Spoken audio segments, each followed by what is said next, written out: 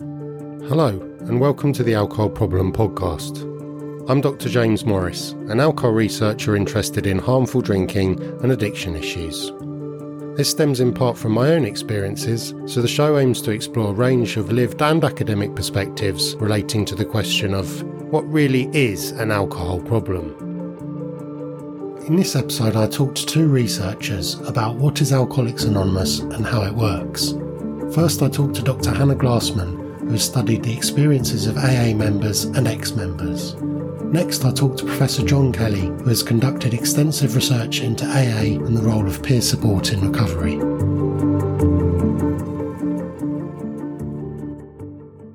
So thanks so much for joining me, Hannah. Do you mind just briefly telling me a bit about yourself and your work? Yeah, so I wear a couple of hats. Firstly, I'm a psychologist working in a private practice in Sydney. I've previously worked in school and psychiatric hospital settings, and quite a bit of my clinical work has been in drug and alcohol and also co-occurring mental health issues like anxiety, depression, trauma. But I'm also a qualitative researcher, and I've just recently completed a PhD that explored varied experiences in Alcoholics Anonymous. So we looked at people who loved AA, people who really disliked AA, and my PhD identified the aspects of AA that some participants found very useful, while others found to be unhelpful or even harmful. And yeah, let's talk a bit more about that. But could we just try and kind of define as much as is possible what kind of Alcoholics Anonymous is? Like, obviously, I think, people would know it's a kind of worldwide fellowship of meetings, a lot of which obviously take part online now as well. But I guess it's very hard to summarize what it is because any individual meeting will always be different from another. It might have a different philosophy. It might be a steps meeting versus not. And then it's obviously made dependent on the people that attend it. But what would you say are the sort of core defining elements of Alcoholics Anonymous or AA meeting? Yeah. So the core defining elements of AA, I'd say firstly, it's a peer support group. So it was founded in the 1930s by two men, Bill Wilson and Bob Smith, who discovered the utility of talking to one another about their experiences with alcohol to help them stay sober. So it was unique in that it was a peer-to-peer approach, but we should also talk about the major influences on AA at the time to give context around what it is today. So the first is the medical model. So in the 1930s, alcoholism was understood as a disease. Alcoholics were distinct from non-alcoholics and were understood to have an abnormal physiological reaction to alcohol that meant that they were not able to control drinking afterwards.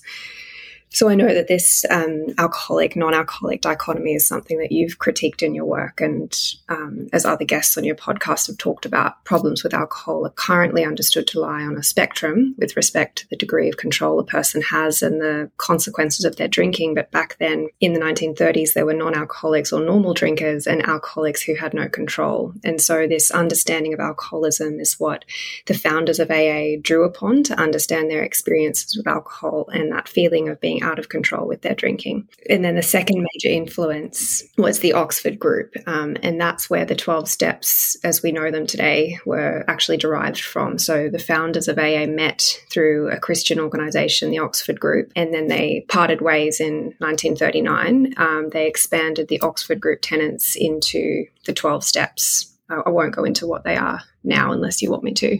Well, I guess the first step's really important, isn't it, in terms of kind of capturing the idea of, it's like the idea that we're kind of powerless to control our addiction. Is that right?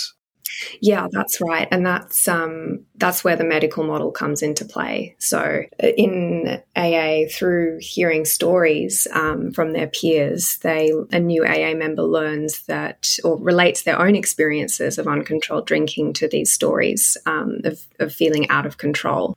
So this key aspect of the alcoholic identity that's adopted is the powerlessness over alcohol. And I think, a key strength or attraction, I think, for many people that benefit from AA is the way in which the alcohol problem is so clearly defined, like obviously, I think the much broader debate around criticism around kind of moderation or controlled drinking is that, it is harder for people, even for whom it may be possible to moderate for, but because there is no clear kind of boundary, you have to set your own rules on what they are.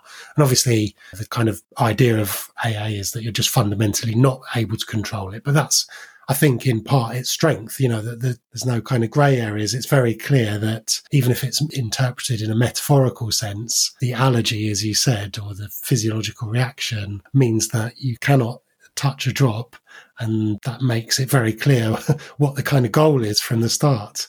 And everything, I guess, not everything, but a lot of it is then built around achieving or sustaining, supporting that very clear goal, although I think it's important, and you can say more about this, the extent to which it's not just about abstaining, is it? It's a kind of, it views a disease in a kind of spiritual sense as much as a physiological one. Yeah, that's right. Yeah. There's a couple of things in that, just on the powerlessness part and the value of that. So my research, it found that AA members described the idea of powerlessness as very relatable. So obviously AA is best suited for people who relate to this concept of being out of control with alcohol. And those members described learning about this idea of powerlessness as a bit of a relief almost, because they were given this very structured approach to recovery off the back of it and a clear prescription of total abstinence. But then, the second part of the alcoholic identity that was most commonly adopted, and it varied across participants, but there was also this idea of being unwell mentally, emotionally, spiritually, above and beyond problems with alcohol. And then the prescription for that problem is to take the rest of the 12 steps. So this idea that in order to lead a happy, healthy, sober life, an alcoholic in AA has to take the 12 steps. But then there are kind of non-stepped meetings. Perhaps they're in the minority, but they're just more around sharing stories and, what's going on for people rather than necessarily working the steps. Yeah, so what I've just described in terms of the alcoholic identity and the different parts, the powerlessness, and then the being unwell beyond that and needing the steps, that's what I refer to as the master narrative of AA in my research. And that could be argued as it's kind of prevalent no matter where you go in AA. However, there is diversity across different groups in terms of what could be called degrees of fundamentalism, where some groups promote stricter adoption of these fundamental AA tenets, and others who have members who adopt AA ideology and practices more flexibly. That's created, there are different cultures within different groups, and the structure of the group and the focus, so whether they're focusing on talking about the steps or talking about other topics relevant to recovery. And then the people who comprise them and their individual differences across those groups. I suppose what's interesting as well is that the only requirement to attend AA is a desire to stop drinking, but obviously participation and engagement or benefiting from AA to a large degree depends on the extent to which you might buy into those narratives or that overall master narrative. Yeah. A big part of why AA works is that you do adopt this identity that is the bedrock of these huge lifestyle changes. And so that's a huge strength of AA, and it's also a criticism of AA, that the identity change is so profound and that it prescribes this lifelong recovery where you need to take these prescribed actions. So it can be looked at both ways depending on who you are. And that came across in my interviews with participants. Some people who had left AA described it as that they'd been indoctrinated into these ideas that they have now come to believe aren't for them. And then the AA members talked about really this insight-enhancing, transformative process where they adopted this identity that really fit for them and took on a routine and practices that they found helpful. And can you say a bit more about the steps then? So if the first step is accepting powerlessness, what are there other key steps that kind of feel that are seen as particularly pertinent to AA? Yeah, so step one is admitting being powerless over alcohol. After that, there's accepting the need for a power greater than yourself to maintain sobriety, taking a moral inventory, addressing past wrongs, and helping other alcoholics. Those would be the key components. And then generally in a stepped meeting, would it be that there'd be a particular step that would be addressed, or people would be expected to, is it called working the steps, work on in a particular meeting, and then the next week would be the following step? Would that be typical? Yeah, that's pretty common. In a steps meeting, the topic is generally one step or an aspect of a step, and then the members will share on their experiences related to undertaking that step. Yeah. And what else have you kind of looked at in your research in terms of people's experiences of AA, positive or not? So it's probably best to break it down into a few core components of AA that we discovered were quite contentious across the different participants. So they would be the powerlessness ideology, this idea of a higher power that's needed to maintain sobriety, and then this emphasis on self-examination that comes in across through the steps in the moral inventory processes and making amends. So obviously, AA is best suited for those who relate to this idea of powerlessness and feel that their drinking is out of control. And the research does indicate that some problem drinkers are best suited to aim for abstinence. So, for example, those whose drinking has been so detrimental that to minimise the risks of serious harm, they would have to stop drinking entirely, or simply those who would find trying to moderate their drinking too difficult. And a lot of AA members did report that their attempts to try to moderate were unsuccessful before joining AA. So for this portion of problem drinkers, that they're AA's target group, if you like. In contrast, AA wouldn't be well suited for those who don't relate to this idea of powerlessness, who don't feel their drinking is out of control, or who don't want to aim for long-term abstinence. And I think the concept of a lifelong abstinence is very daunting, very unattractive for a lot of people. And in my research, we identified that many of those research participants who had been members of AA and decided to leave found this idea of powerlessness to be quite restrictive or inappropriate, that they'd internalised this message that if they drank, that would inevitably start a downward trajectory with death at the bottom or just a miserable life. And after they left, they were able to engage in controlled drinking and really resented AA for giving them that message in the first place. And we also found that current AA members who were struggling to maintain abstinence, who would relapse because of this emphasis on abstinence in AA, they carried this sense of failure and shame.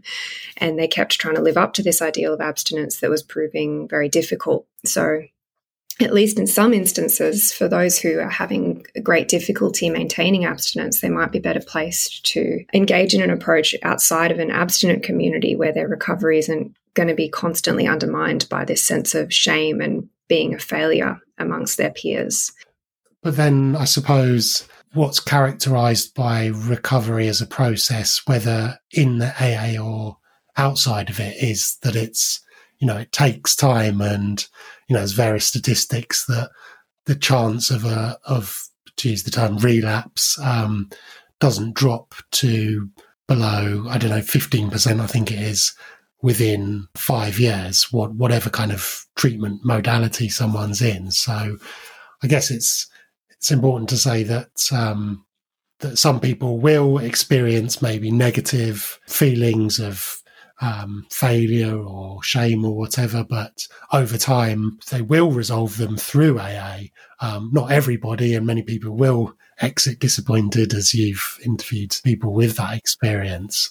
But the same could be true for any treatment experience or recovery approach, that, it works for some and it doesn't for others. And for some, it only works the longer they kind of stick with it. Yeah, and I'm definitely not saying that a person who's relapsed is going to have a terrible time in AA, because that's certainly not what it's supposed to be like. It's meant to be, and definitely can be, a very supportive place.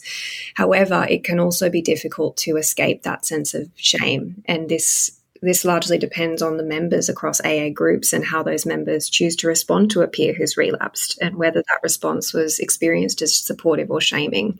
So it all depends on a number of different factors, and that's sometimes where the diversity of possible experiences across varied groups comes into play. Yeah, that's really interesting. And there's a lot of very interesting debates about whether stigma can be, kind of a positive incentive, in the sense that maybe it disincentivizes certain behaviours or encourages people to seek recovery, to resolve the problem that carries with it shame. Maybe there's some evidence for some of those effects, but on the whole, I think stigma and shame are certainly by their definition harmful processes.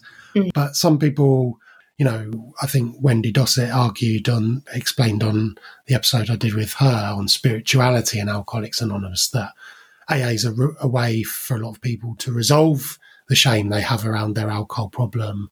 And yeah, I guess that can happen in lots of different ways.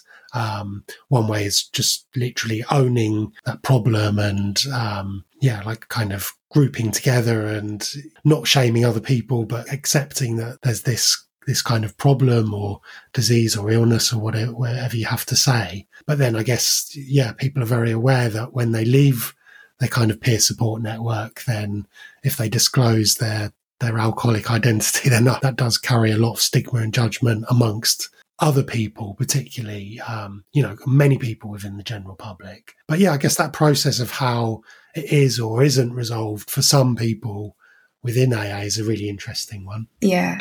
As you were speaking, I was thinking of a paper that I think we've spoken about that we both liked, that on how AA can help members resolve the shame and stigma around the alcoholic identity, because they can replace their stigmatized alcoholic identity with a more valued, aware alcoholic self, is what the authors described in that process of adopting the alcoholic identity in AA. But I think the factor there is the ability to maintain abstinence. And I think over time, yes, AA can be a supportive place that will help someone who's struggling with that to get there. But over time, if a person is struggling to maintain abstinence, it can be very, very difficult for them to resolve that sense of shame. My research suggested it's quite impossible to feel okay in AA over time if you keep relapsing because of this communal value on abstinence. So it can be wonderful as long as you're sober. Yeah, and I guess that re-emphasises the point you made earlier about the need for other alternative options for people who aren't currently achieving abstinence, where maybe, that the kind of options will be more supportive or less shame-inducing than can potentially happen in an AA meeting, because the norm or expectancy around abstinence is so strong. So again, I guess it's both maybe a strength and a weakness depending on the person and where they're at, and maybe the group, the extent to which that norm around abstinence can be potentially helpful or potentially harmful. Yeah, and that's also something that health professionals outside of AA might be able to help with if someone is struggling in AA and is finding the narrative around powerlessness and abstinence to be moralizing, to have the help of someone from outside of that system to work through their problems through a different framework. That we also found that helped participants to work through some of those feelings. But then, I've always thought it's really interesting in terms of how, sharing people's life experiences and what's going on for them, it could be described as a kind of group therapy process in a kind of general sense. I mean, you're a psychologist, so you would perhaps question the extent to which psychodynamic therapy or counselling on a one-to-one basis is similar to a kind of peer support group. Is obviously very different. But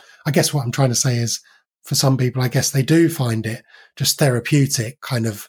Maybe it's not the steps necessarily, but it's just the therapeutic process of the group and being able to talk about what's going on in their lives. Yeah, absolutely. The peer support aspect is a key mechanism underpinning how AA works and its effectiveness. It does differ from professional psychotherapies in that the peers offer a sense of a normalizing of their experiences and understanding, connection, belonging that you just don't get from professional approaches. And yeah, I'm a big fan of peer support in that respect. And it is just a completely different field to professional approaches. And I think both can work together, can and should work together. But are they, kind of, I don't know, maybe to be a bit too theoretical about it, the mechanisms of psychotherapy, I guess, there's so many different approaches to kind of talking therapies. But in the general sense, I don't know, maybe like counselling is about being able to just have space to talk about, difficult experiences and just being able to process and kind of, I guess, come to terms with them in a sense. Is there a component of peer support that is similar to that kind of counselling aspect of, just kind of catharsis or just a space to come to terms with something? Yeah, I would definitely say so. I can't think of any research that comes to mind, but there was a great study that looked at the psychotherapeutic mechanisms that work in AA, and they might go into the peer support aspect, but it was mainly around the steps and how they work psychotherapeutically, and how the same mechanisms of recovery in AA are what is going on in professional psychotherapies like CBT, ACT, DBT. And is there anything else in terms of your research about AA that you think is particularly interesting? I guess I could go through the other components of AA beyond the powerlessness aspect that can be experienced either way. So the first is the higher power aspect, and just the negotiability around that. So we did, while AA is supposed to be non-religious, you can definitely see the religious undertones of the Oxford group. I mean, the word God is mentioned 281 times in the first 164 pages of AA's text, and I didn't count that, someone else did, and I'm just quoting them. But the ex-members who left AA cited this aspect as a real problem, the religiosity. And other people might not like that because they just don't like thinking about themselves as not the agent of control. They just don't like that language. But it's mostly a problem for anyone who can't accept the God language. However, we did find that it was emphasised by members as very helpful, the higher power part of AA. And as I've said, researchers have come to some good understandings about how this and other aspects of AA works from different psychotherapeutic perspectives, like letting go of control or reducing narcissistic tendencies. Importantly, my research found that some AA members were able to flexibly adapt this aspect of AA, like crossing out the word God in their AA literature and replacing it with the word higher power, because they didn't like the religiosity. So this does require a fair amount of mental labour to translate that language in your mind when you hear it in an AA meeting, for instance, but a lot of members who dislike the religiosity in AA will do that. And then there have been the introduction of agnostic and atheist meetings, so that's a big shift in AA that has mirrored broader societal changes, society becoming more secularized.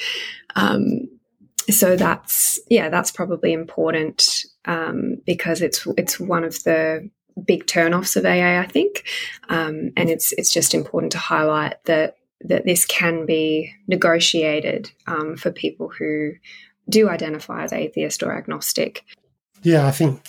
Yeah, again, in terms of, as the episode with Wendy, she really details how people interpret God or the spirituality aspect in ways that work for them, and the higher power might be the group, the power of the group itself, or anything that's important to them in their life. And it sounds like generally, the groups are flexible about, or welcoming even, of people adopting their own kind of understandings of those components as they wish to. But as long as they're accepting abstinence and, some of the more core tenets or master narratives as you describe, some of the other aspects may be more flexible. Yeah, and what was the other key thing you were going to talk about? Yeah, so the final part of AA was this emphasis on self-examination. That's embedded in the steps. So, and there hasn't really been studies that have explored who these practices are helpful for or not. But it did arise in my PhD as a contentious component across the different participants. So we found that AA members generally reported positive experiences from these practices, that they were insight enhancing in that they looked at their fears, insecurities, motivations that underlie some of their behaviors, having a hard look at their mistakes and asking what they want to do differently next time. So many AA members really valued these practices, and this kind of striving towards a depth in understanding or self-insight and more, I suppose, virtuous kind of ideals in their behaviour. However, many ex-members reported that this same emphasis on self-scrutiny was inappropriately pathologising, and in particular being guided through the 12 steps by a sponsor or more experienced AA member who helps them reinterpret their experiences through this lens in the steps. Many ex-members had a bad time with this. So, sponsors are not licensed therapists. They don't come from trauma-informed perspectives, for example. And one complaint from the ex-members was they felt inappropriately blamed for things that happened to them from this need to look at their own part in situations. This facet of AA just presents another consideration when we talk about who AA might not be suited for. And it definitely shouldn't be a replacement for professional therapy when needed. And it just highlights the breadth of possible experiences when you work through this really personalized aspect of the 12 steps with different sponsors. Yeah, that's super interesting. Yeah, so what I wanted to ask or talk about was, I guess, the idea of denial, going back to what we were saying kind of earlier as well. But yeah, that self-insight. And again, this comes up in the sort of broader recovery literature that, not just with AA, but people who often talk about recovery through community treatment services or through other experiences or just natural recovery that's without seeking formal help, will often talk about this idea of kind of just being honest with yourself. So I think, in a lot of ways, AA really enables that. And in the language of AA, I think denial is quite strong, that I think there's even a kind of bit of text that says, sort of smashing the delusion that we're like other drinkers is a way of, again, kind of owning this issue and, taking it head on, which of course, as many people would see as a positive thing because you're really coming out of denial and committing to your recovery. But the word denial, I think, is problematic outside of AA because it implies, almost like someone's choosing not to see things as they are. But, some great work by Hannah Pickard, who really dissects the reasons for what might outwardly appear as denial, and, stigma and shame being one of them.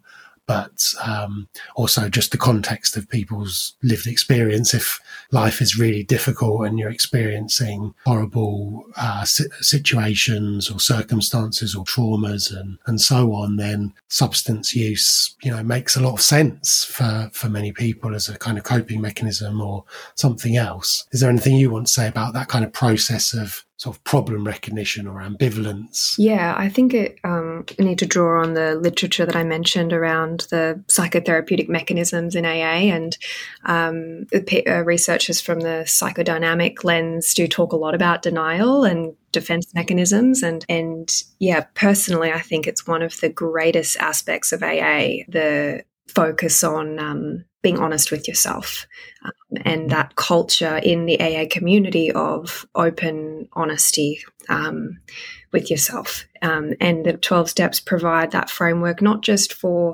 recognizing problems with drinking, but also, the process that I just mentioned in the moral inventory, where you're looking at maybe what underpins some of the behaviors that are causing problems in your relationships, for example.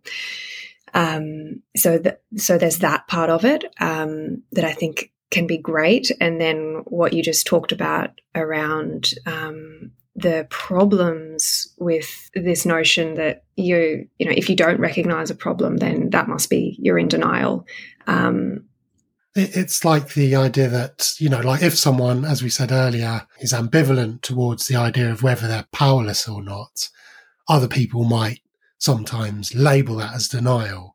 They would say maybe, you are powerless, you just need to admit it, whereas they don't need to admit that if that's not how they feel they are, but owning it can be powerful and conducive to recovery through the AA route. So that's why it's so important in AA that people come to their own belief in their powerlessness, that no one tells them. The process as it's meant to go is that you go into AA and you listen to other people's stories of them talking about their own problems with alcohol, and you relate your own experiences to that narrative of being out of control, or those narratives.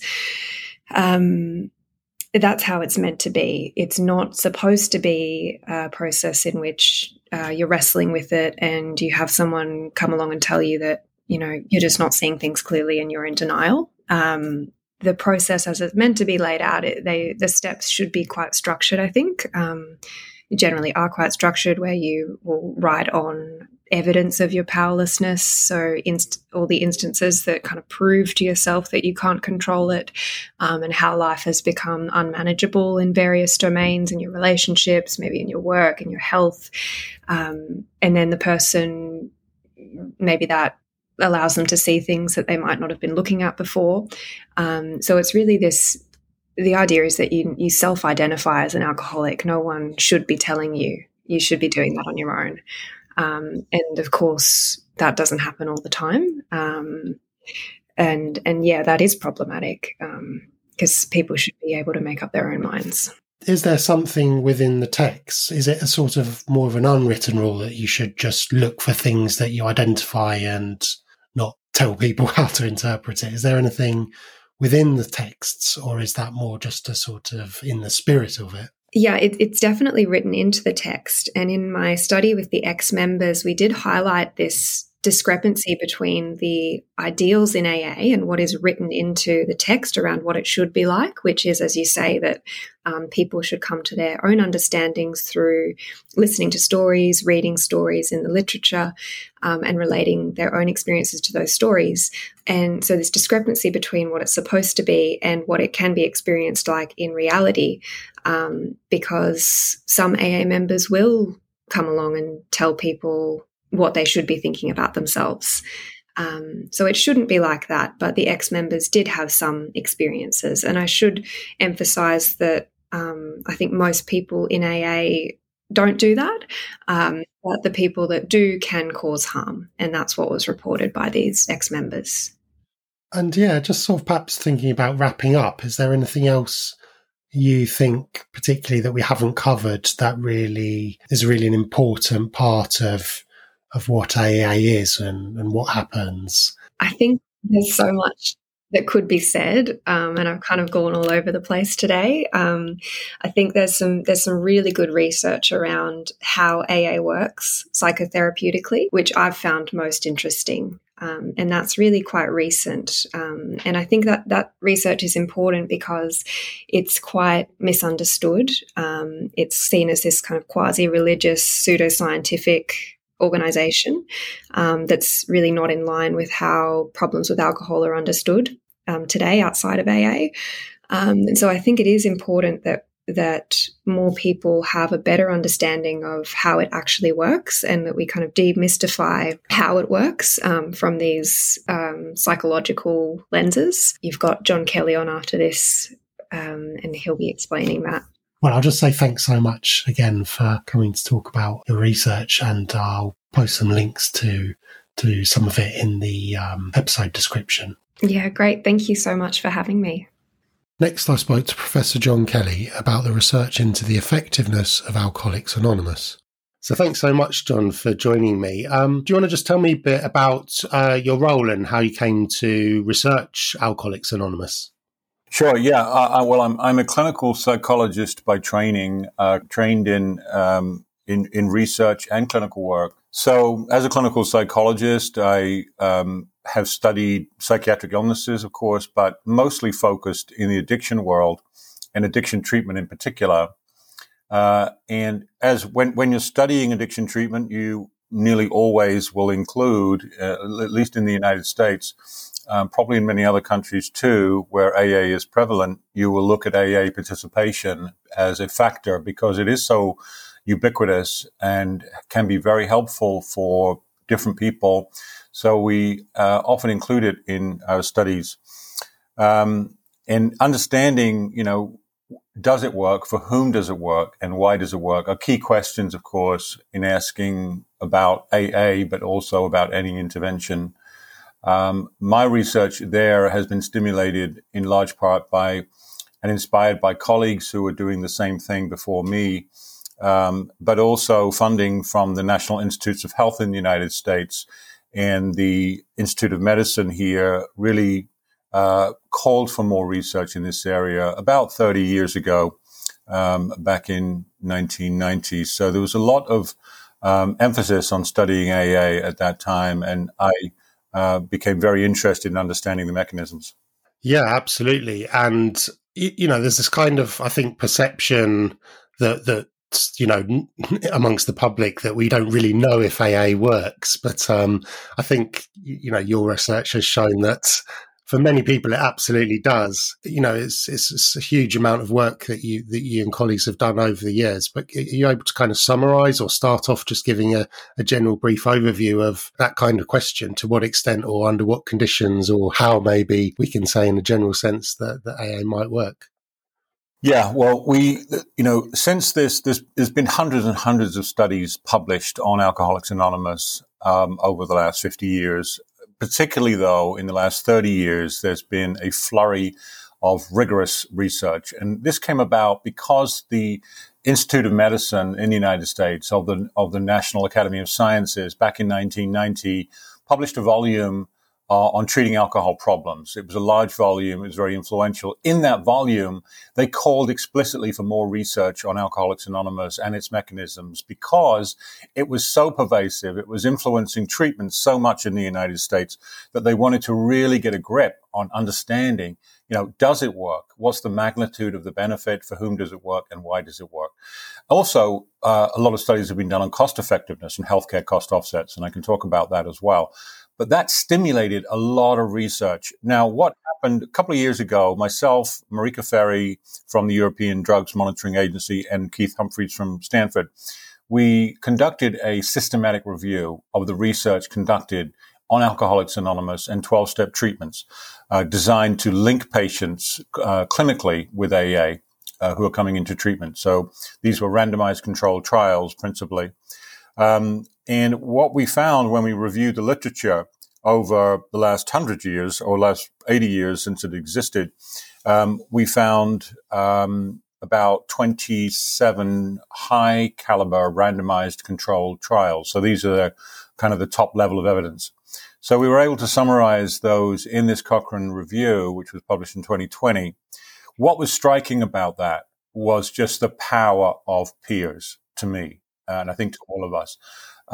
In that, when you take a severely addicted, alcohol-addicted patient who's coming in for detox stabilization, when you randomize them to either a linkage to Alcoholics Anonymous or to receive something like cognitive behavioral therapy or motivational interviewing, true, hard and true therapies for addiction, patients who are randomized to a linkage to AA actually have much better remission rates over up to 3 years in this review. To the tune of 20 to 60%, 20 to 60% higher remission rates across 3 years for those randomly assigned to AA. On all other outcomes, they were just as good. A linkage to AA was just as good on things like drinking intensity, consequences, addiction severity. AA did just as well, but where it really shone through was its ability to be able to initiate and sustain remission over time. It also reduced healthcare costs substantially. So people, when they're relying on peers in AA groups and meetings and sponsors, they actually tend to use other services less, even though they're just as severely impaired in terms of psychiatric status. But they utilize peer support as opposed to professional. They also are less likely to end up in the emergency room or, overnight stays in the hospital, which tend to be very expensive. So for these reasons, It's also very cost effective, this systematic clinical linkage. So that's good news for public health. And this is why I often talk about AA and groups like it as the closest thing public health has to a free lunch. Because we don't get that kind of thing in public health very often, where you have this huge network that can really play a very literally critical, vital role in keeping people in remission and alive. Absolutely. Yeah. And that kind of Cochrane review, as you say, it's a really robust piece of evidence that really does show, if anyone's doubting that certainly AA can work, at least for some groups, and I think you'd probably agree that when we say treatment for addiction or whatever, there's never one size fits all. But, going back to that sort of comparison with, for instance, CBT or what we might call treatment as usual, presumably part of the effectiveness is the expectation of regular participation after or as a long duration. CBT might be a number of sessions, 6 or whatever, but, the AA kind of expectation is that you continue to attend meetings, in part, presumably because of the way that the alcohol problem or addiction is seen as something that kind of never really goes away. And that peer support and that engagement, and all the benefits that comes with are, you're sustaining them at a long period, or even indefinite period after kind of standard treatment. Yeah, well, it's a good match. The thing is that, when you look at addiction and the course of recovery from addiction, it tends to be a bumpy one. It's fraught with all kinds of challenges, difficulties inside the body and the brain, of course, as the brain is central nervous system is healing after the drug is removed. So there is a period of healing in the body and brain, but also there is an adaptation, of course, big adaptation to real life over time. And what we know now is that it can take up to 5 years of remission before the risk of relapse or risk of meeting criteria for an alcohol or other drug use disorder is at the same level as the general population. So risk remains elevated for these first 5 years. So when you think about that, and you think about, what we deliver typically clinically, which is, as you pointed out, James, maybe 4 sessions or 12 sessions of standardized CBT, that's a far cry from what people typically need to sustain recovery on their journey. This is why we see high relapse rates. AA is not a cure-all. There's no doubt there's no doubt it's helpful for many people. It's not a cure-all. But the good news is that it can, along the road of recovery, people can stop into these gas stations and fill up on the resources that they need for recovery along the way. And I think this is where groups like AA and other peer recovery models, which are ubiquitous, indigenous, accessible, flexible, low cost or no cost, can be very helpful when we're talking about an illness which is susceptible to recurrence, to relapse over the long term that they can access. And this is what AA has done, what it gives different societies. Yeah, and so in terms of what it gives, you have researched this extensively, but the main thing is, as we've kind of touched on, that peer support network, isn't it? I mean, to me, it always intuitively makes sense that in a phase of addiction or heavy drinking or however you want to frame it, that has developed over time, and with social networks who, essentially social identity theory, doing the things that, are in groups, reflect our own kind of values and goals. So it's, on one level, very intuitive that a part of recovery is about trying to replace your social networks with ones that are not encouraging the behavior of drinking or whatever, to one that is actively, supporting people to leave it behind and kind of work on the things that might be obstacles or barriers to that. But yeah, as from my own personal experience, having touched in AA, that was the thing that really struck me as valuable, was to find a group of people who just were really encouraging and supportive of not drinking, whereas, most of my existing group at that time either didn't get me not drinking or actively didn't like it. Is that reflected in the research that that's the key component, that peer support group who are kind of banding together to kind of say, we're going to support each other to address this problem, and albeit phrased as an illness or whatever, it's the social network element. Absolutely right. Yeah, what we find when we look at the mechanisms, so-called mechanisms of behavior change, this is the kind of research is done to answer the question, why does it work or how does it work? And that's what you're asking here in relation to social networks. And absolutely right, James. When we look at all the different mechanisms that can change as a function of participation in AA, we find that the biggest factor by far is this social network change factor. And it is very likely, there are a number of factors that AA mobilizes that are therapeutic factors that are responsible for therapeutic benefit from AA. One of them is the social network, which probably creates the kind of the soil through which other kinds of recovery nutrients are absorbed. Because it's the peers with lived experience, as you said. People have already trodden the path before you, so they've already got experience about how to navigate the difficult terrain ahead. So you don't have to do it alone. You can rely on guides, as it were. They call them sponsors, or just people with lived experience who have already trodden that path. And so you can say, which way do I go? What do I do here? Which way do I turn now? And you've got not just a few, but millions of people, of course, with that experience in AA, who've trodden the path, who know the way. And when people see that, they're attracted to and engaged by that network, like you said, because of similarities in suffering from the same kind of illness, same kind of problem. They identify with those kinds of conditions from which they've suffered. Then they see, well, maybe there's a way out for me here too. So there's that installation of hope. There's that universality, as Irvin Yalom would call it, cohesion, universality, and hope, installation of hope. I can get better. I'm like these people. I can get better.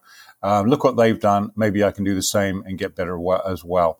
And this transference, this social contagion, which goes on in these groups, is very powerful, because that's the glue.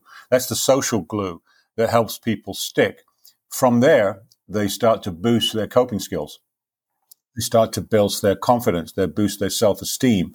They boost their meaning and purpose in their life. All these things are critical to recovery. So that social network piece is very key.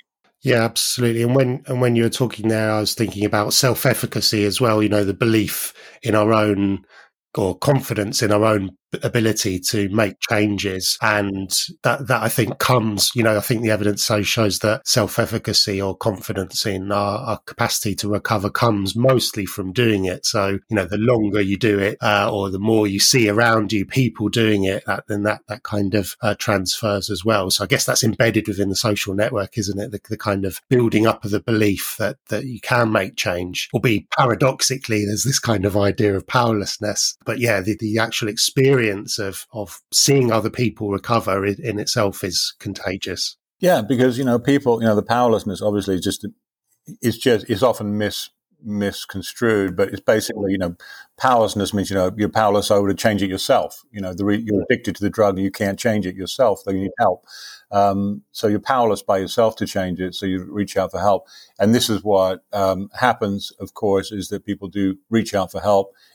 Can be AA, and it's a sure-footed way to pathway into recovery. That is for sure. And what about the role of spirituality? We actually did an episode with Wendy Dossett, who gave some really interesting insights, and we talked mostly about AA, but also other aspects of spirituality and recovery, like Buddhism. But I think in your research, you found that maybe for some people, spirituality is really important, but certainly not everybody who recovers through AA or peer support. Is that right? Yeah, absolutely right. Yeah, it's interesting because we looked at all these different mechanisms of behavior change, And we looked at them together too, to find out, what's the relative importance of these different mechanisms through which AA can help people recover. Spirituality, of course, is one major one from AA's own standpoint. It is, in fact, the one. As AA espouses it, is that, people recover through what it calls a spiritual awakening. Now, this can mean different things to different people, and it can be very broadly defined. In fact, if you could look at some definitions and not see anything, what people would think of as spirituality in there at all. So, I guess it depends on what definition you use. But what we found in our research, using very large samples, and this has been replicated by many other groups now, is that AA does increase spirituality. And you can think of spirituality as a framework for framing stress or interpreting stress or coping with stress, as well as deriving meaning and purpose, which can be very helpful in coping with life, of course. And this is why people are drawn to spiritual ideas. AA has that on tap, as it were. People can tap into that. But it's interesting that not everybody does. What we found is that the people who are more likely to utilize those aspects of AA on the menu of AA more heavily are people who have been more severely addicted. So those people who are on the more severe end of the spectrum tend to utilize those aspects of AA, the spirituality, prayer, meditation, more heavily than people on the less severe end of the spectrum. And that utilization of spirituality helps prevent relapse for those people. For the people on the lower end, less severe, still severe, but less severe comparatively, they tend to utilize more of the social aspects, social and cognitive aspects of AA that can help them cope. The people on the severe end of the spectrum also utilize those resources too. Don't get me wrong. They also benefit greatly from the social, cognitive, affective pieces of AA, but they also tap into the spiritual aspects. That's really interesting. And also, most of my research comes from a kind of public health perspective, or, I'm particularly interested in kind of non-help seeking people with alcohol use disorders. And, often, come up against, ideas or beliefs that, abstinence is the only way to recovery. And, there's a long kind of running debate or question about whether severity of alcohol dependence or alcohol use disorder correlates with the necessity or otherwise of abstinence. But I would say, just going back to what you were saying, I think that on the whole, AA participation or people who, find it useful are likely to be more severely alcohol dependent than at least the general population of people with alcohol use disorder or risky alcohol patterns. And that's intuitively makes sense, again, when you think about the kind of, in inverted commas, disease model of Alcoholics Anonymous and the requirement for abstinence and participation. So does your work kind of support that AA participants will on the whole be people with more severe alcohol use disorder? Yes, exactly right. Yes. Now it makes sense, when you think about when you're hurting, when you got a toothache, you'll get up and go to the dentist. But it's usually only when the pain is great enough where you actually go and, make an appointment and go. It's the same with addiction, I think, and in anything we do in life, is that when you're hurting, you want to get rid of the hurt. And so people with more severe problems and the people in AA tend to have more complex, more severe clinical histories. They need something to alleviate that suffering and become stable. And they need to continue that stability over time. So AA is kind of the grandparent of that idea, and it works very well. Now, we do have now a number of different flavors as well. Of mutual support, mutual aid, of course, that have entered the arena, which is good news because we need different flavors that can attract different people who have, they want to access the same kinds of peer ingredients. In other words, that lived experience, the same camaraderie, the fellowship, the accountability, the cheerleading, all those things which are operating in AA, they can find in other groups as well. Yeah, or horses for courses, as we'd say in the UK. Do you have that phrase? Yeah, I have, yeah. So I guess the takeaway is that, as you say, AA or mutual aid is the closest thing, certainly in the recovery sense, to a free lunch. There's unequivocal evidence that for some groups of people, it absolutely can work. And yeah, I guess, I think the sort of practical advice for people, anyone sort of considering AA or apprehensive about it, is always that there is a huge variation in meetings. Some are structured around the 12 steps, others are not. Some are even apparently agnostic meetings now. So it's kind of, I think that individual variability in meetings, one person might really fit in well with one and not another is a real kind of important message, I guess. And that, it really can work if, the only requirement to attend is a desire to stop drinking, isn't it? So. Right, exactly. Yeah. No, and I think, and clinically, what we do and all the manuals, all the trials that have been done, clinical trials that have been done where patients are introduced to AA and monitored, generally it's a introduction and monitoring. So, what we do in these studies is that, we encourage patients we prescribe kind of social prescribing to participate. So we might say, try a few meetings, try 3 meetings this week, keep a diary of your experience, a log of your experience, come back next week, let's talk about your experiences, try 3 different meetings, find a home group. I think you were alluding to this notion of a group where you feel comfortable, where you feel like you fit in, where there's some people there that you feel like, as they say, they've got what you want. There's role models there where you can look to and say, they seem to have their act together. I like these people. They're like me. Find a home group. So it's really trial and error. As you said, there's a lot of variability. I mean, in Boston here, I live in Boston, Massachusetts. There are 2,000 AA meetings a week within a 45-minute drive of my office in downtown Boston. So think about that resource, so you can pick and choose, of course, what kinds of meetings, where you go. It's not as ubiquitous in the UK, but it's still ubiquitous. You can still find plenty of meetings. So it's a matter of try it out, see if it can work for you, give it a good try.